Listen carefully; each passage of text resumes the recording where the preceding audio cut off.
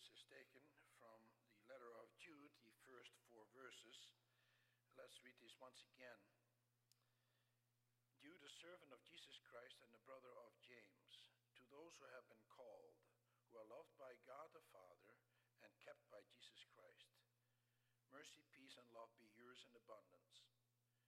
Dear friends, although I was very eager to write to you about the salvation we share, I felt I had to write and urge you to contend for the faith that was once for all entrusted to the saints.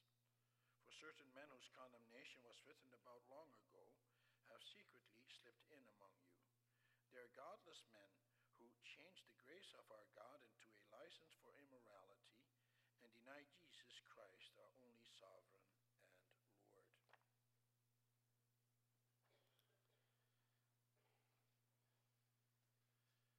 After the sermon, we will sing from hymn 48, the stanzas 1, 2, and 3, which is about the grace of God and the lofty and secure position that we have as children of God. Beloved congregation of our Lord and Savior Jesus Christ, brothers and sisters, recently I read the statement that the church is always one generation short of extinction. That's quite a shocking statement. It makes you think. Of course, it is not so that the church of the Lord Jesus Christ will ever cease to exist here on earth. God will preserve his church and his elect people in it to the very end. As we confess about the church in Lord's Day 21, I believe that I am and forever shall remain a living member of it. The church is the bride of Christ, and he gathers and defends and preserves his bride. No one can change that. Yet we know what the author is trying to say here in this quote. We have seen the evidence all around us. For example, Canada used to be a nation full of Christian people who regularly went to church, who regularly worshiped God. Now, very few people do. The mainline churches that were once faithful in many respects in the past became apostate, because these churches no longer came with the authority of God's word. People stopped coming to these churches. At one time they were still worshiping regularly, the one generation, and then the next generation stopped doing so. The church had become just like the world, and they no longer needed such a church, except perhaps as a social club. And this kind of thing has happened throughout the history. In those places where churches were planted in the past, they are no longer in existence. Think about the churches mentioned in the New Testament. For example, the church at Thyatira, or the church at Pergamum, or Thessalonica. Where are they now? They're no longer in existence. There are many reasons for that. Sometimes this happened because of persecution, but more often this happened because of apostasy creeping in. And we know that this can also happen to us. For that reason, many of us worry about the church, especially about the Canadian Reformed Church to which we belong. We worry about our children and our grandchildren and our great-grandchildren. What is going to happen to them? I know that is something that also occupies my mind. Is our church going to remain faithful? And our offspring? It's a legitimate concern. But now the question is, how do we prevent apostasy in the church? How do we prevent the church from going astray? How do we prevent our children from being lost in the world? You see, that's also what troubled Jude. He too was quite concerned about the church of his time. It's for that reason that he wrote his letter. He says that at first he had been very eager to write to them a letter about the salvation that they share. Subsequently, however, he felt the need to write them a different letter. A letter not just about their salvation, but also about those who want to snatch away their salvation. That is a much more difficult letter to write. Brothers and sisters, I can certainly sympathize with Jude. It is much more pleasant to write about and to preach about the salvation that we share. Sermons like that are full of comfort and encouragement, and we need those. But we also need to be warned. And yet we do not always appreciate that, do we? Especially not when we have to mention names of certain people or of other religions who want to lead you astray. And indeed, we have to be careful how we judge. We have to start with ourselves, because apostasy does not come from without, but it comes from within our own hearts, and also from within our own church. We have to be vigilant. But at the same time, we need comfort. For God is the one who gathers his church. And as long as you're obedient to him, then you do not have to be afraid. And that's what I will preach to you about this morning. It is about the comfort that we may have as children of God, but also about the warning that God gives us to remain part of his people.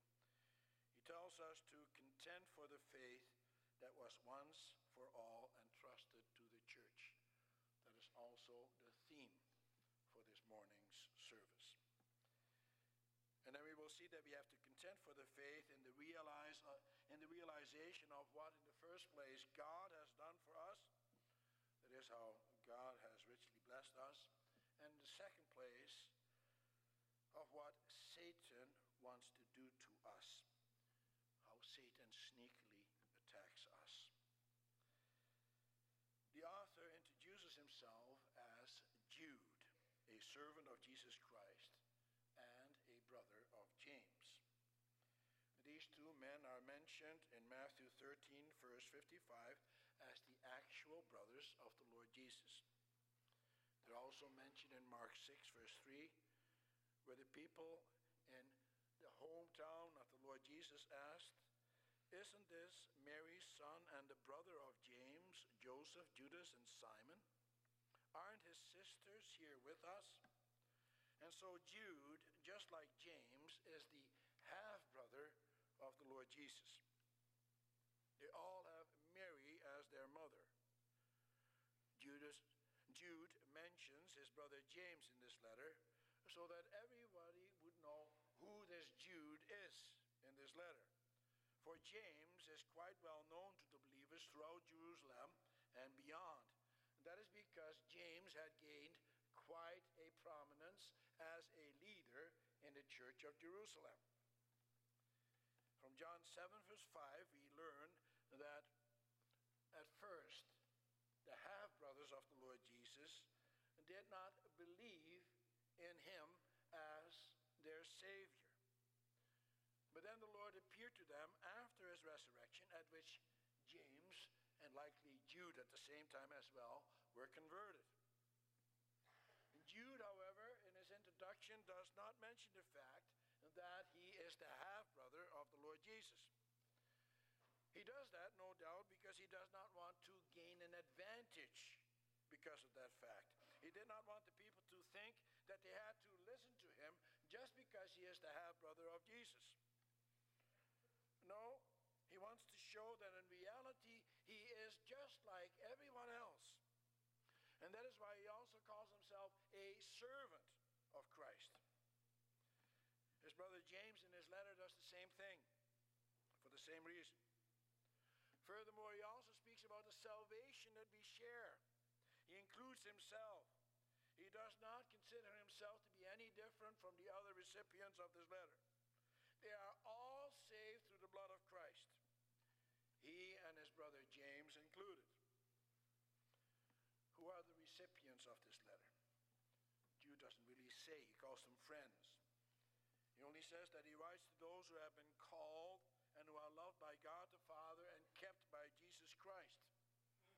It does appear, however, that he has a specific people in mind. For he has some specific warnings to them. Something is happening that he wants to warn them against. Perhaps they're the same people Peter writes about in his second letter. For when you study both letters, you will note that there are a lot of similarities.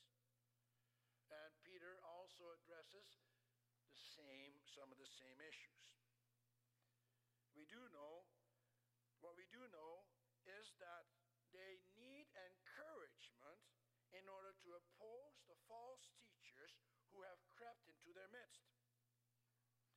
And it is important to note how Jude gives them that encouragement. Brothers and sisters, it is very instructive to see this inspired author at work. For he does not begin with the negative. He does not begin by shaking the ground on which they stand. He does not want to undermine the foundation from under their feet and whittle away at their confidence as children of God. He knows that they need solid ground to stand on as they fight the enemy. Oh, sure, he wants to spur them on to contend for the faith, to fight for it.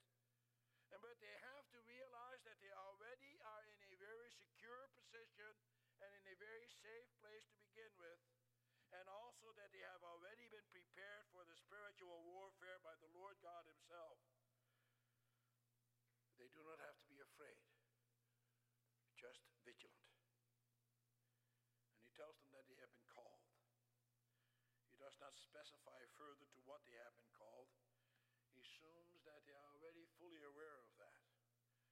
Peter, in his parallel letter, is more specific. He says in 2 Peter 1 verse 3, that the believer is called by the glory and goodness of God and the Lord Jesus Christ.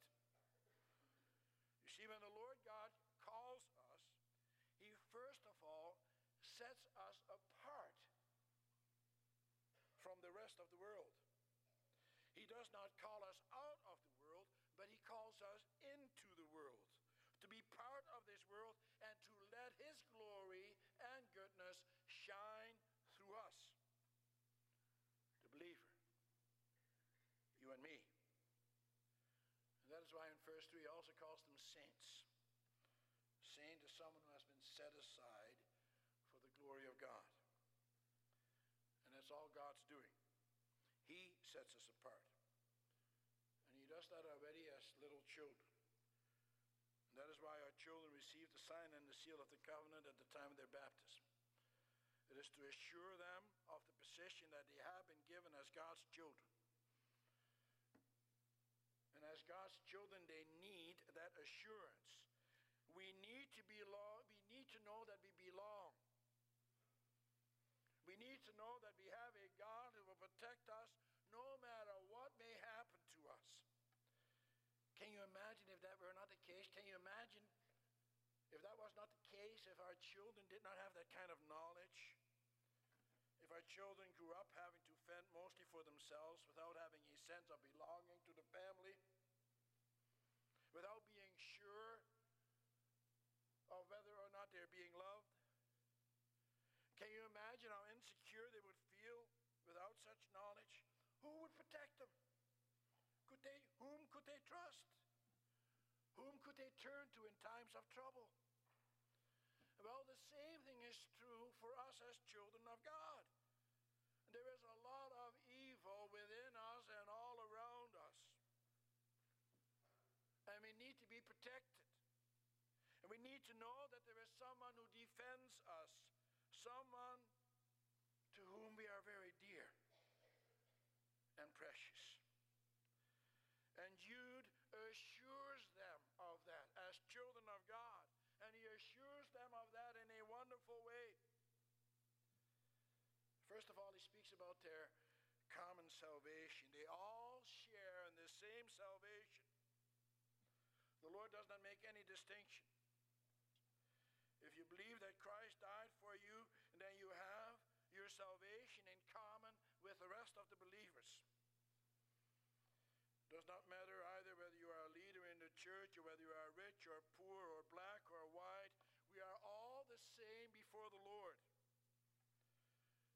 It doesn't even matter how great a sinner you are. If you have repented and believe in the Lord Jesus Christ, then you are a child of God.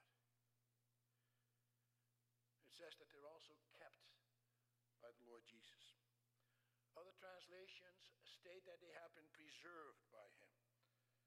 That is to say, they have been carefully watched and guarded. I always find it amazing to see mothers watching and guarding their little ones. Their eyes constantly are upon that child to make sure he doesn't come to harm. That's what a good parent does for his children. And not only that, they are the recipients of God's choicest blessings: mercy, peace, and love. He says, may you have that in abundance. God wants us to have these things, plenty of them. And originally, it actually says that mercy, peace, and love be multiplied to them. All the translations still have that. And note well that the multiplication of things is different from the addition of things. You children in the congregation also learn that in school, don't you? You learn your times table. And you also learn your additions. You learn that 2 plus 2 equals 4. And that 4 plus 4 equals 8. And that 8 plus 8 equals 16. And that 16 plus 16 equals 32, right? But now, what if you were to multiply those numbers? Well, 2 times 2 equals 4, and 4 times 4 equals 16. And 16 times 16 is 256. And 256 times 256 is 65,636. 536.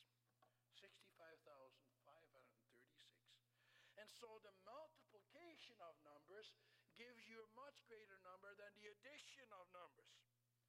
And that is what God does with his gifts to you. He wants you to have mercy, peace, and love multiplied to you. Mercy. What is that? God's mercy means that if you believe, he is not going to give you the punishment that you deserve. And when that happens, you automatically have peace. And that peace cannot exist without God's love. Someone who truly experiences the peace of God is someone who has fully grasped the price that Christ has paid for his sins. If you know, in other words, what a great sinner you are, and if you realize how merciful God has been to you, and you know that you have been forgiven your sins, then you will have peace and you will experience God's great love. May God's love and peace and grace be multiplied to you. What a wonderful statement. He gives it to you in abundance. And it's in this way that Jude encourages the recipients of this letter before he gets into the meat of the matter. He wants them to continue to be fully aware of how richly God has blessed them. And you and I have to be aware of that as well. They are loved, they are preserved, and they are given a great abundance of mercy, peace, and love. And together they share in the salvation of Christ. How wonderful. But they also have to be aware of what Satan wants to do to them. God gives us many riches, but you cannot realize what those riches are except through faith. And these are the kinds of things, these kinds of riches is something you have to wait for. You have to be patient. You have to be obedient. You have to be humble. You can't be rebellious. Satan wants to give you what you want now. But whatever he gives you can only lead to your downfall and to your destruction. And Satan is doing his utmost to knock them from their exalted perch. And so Jude urges his readers to contend for the faith, to fight for it in the position that they have already been given as children of God. The word to contend for is borrowed from military language. It is a call to arms. They have to be aware of who the enemy is.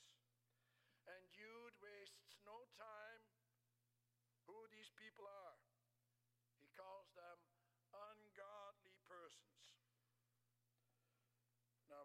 think of ungodly persons, we think of the people of the world, or perhaps of people who belong to a false church. No doubt that's the first thing that crosses our minds. But as you read the text, then you will note that that is certainly not the case. No, Jude is speaking here about people who, as he says, have secretly slipped in among them. They're part of the church. They've secretly slipped in. How in the world is that possible? How did they do that? How can that happen to the church of the Lord Jesus Christ? Well, brothers and sisters, that can happen also to us. For look at the kind of people that they are. They know how to talk the talk. They're not openly hostile to the Word of God. On the contrary, they claim to be in tune with it. They sneak in because they twist the Word of God to their own advantage. And they say things that people want to hear. They're the kind of people who, Jude says, pervert the grace of our God into sensuality. A more modern translation says that such people say that God's marvelous grace allows God's people to live immoral lives. Now, we come to the heart of the matter. It's not so that those people will actually say that, of course not. Because you see, they snuck in. But ultimately, that's what it comes down to. These kinds of people are lazy people. For they are people who do not want to fight against their own sinful flesh. They want God's grace, but they do not want to pay any price for it. They say that Christ has done it all. They don't have to do anything.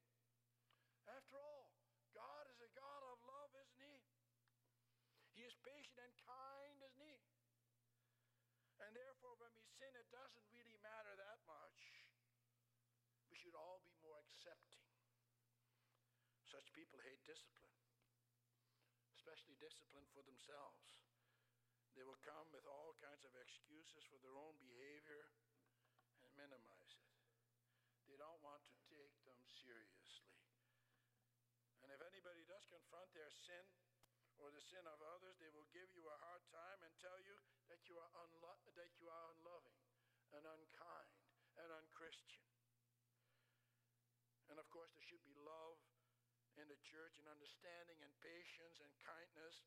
We should not deal with one another harshly and in a condemning way. But we have to strike a good balance, brothers and sisters. You have to do that in your families. You have to do that in the church. For there are two dangers in the church. On the one hand, there is the danger of a condemning attitude without love. And on the other hand, there is the danger of a permissive attitude. Both of those attitudes are deadly. And both lead to apostasy. Same thing is true of bringing up your children. Strict upbringing without love produces undisciplined children. Once they no longer are under the control of their parents, those children often turn their backs on their parents and do whatever they like. They think, why should I care? The rules of my parents only bring you pain and sorrow. And because they only apply rules and they only apply it for themselves, they do it in an inconsistent way. And permissive upbringing will result in the same thing. My parents don't really care when I do something wrong, or sure, they may say something about it, but really they don't. And why should I? I'll do whatever I want. I know that my own parent will always protect me, no matter what.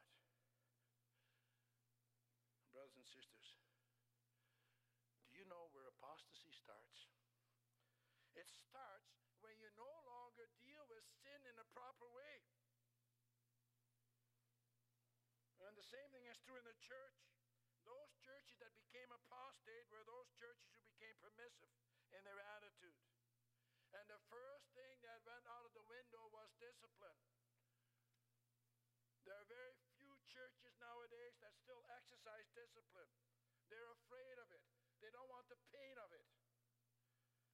And then members are tolerated who lived ungodly lifestyles.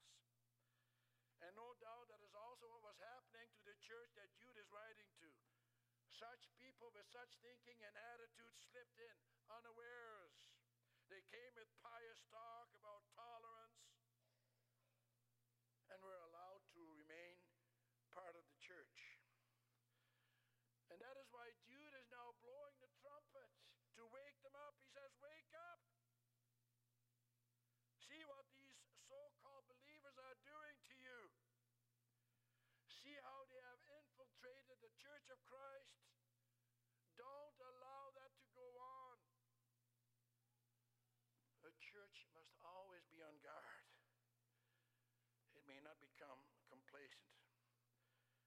If there are people who are leading unchristian lifestyles, then that must be dealt with. They must be lovingly confronted and admonished. For it isn't just about lifestyle. It's also about doctrine. Those two always go together, hand in hand. And that is why Jude tells the believers to contend for the faith.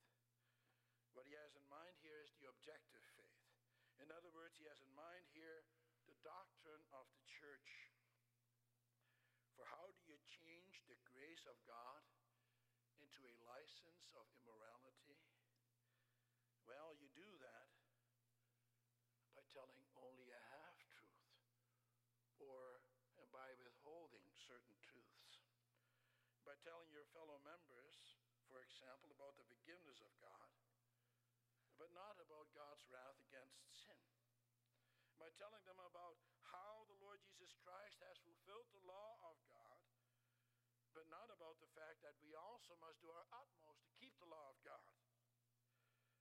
Paul calls such people who speak in such a way and who give such a one-sided picture of God enemies of the cross. And when the doctrine goes wrong, and then other things will go wrong in the church as well. And then you will allow wrong songs that no longer speak about our sin and other things. But it is first of all apostasy that comes in through toleration of sin in the church. The church at Rome to whom Paul wrote was also infiltrated by such people.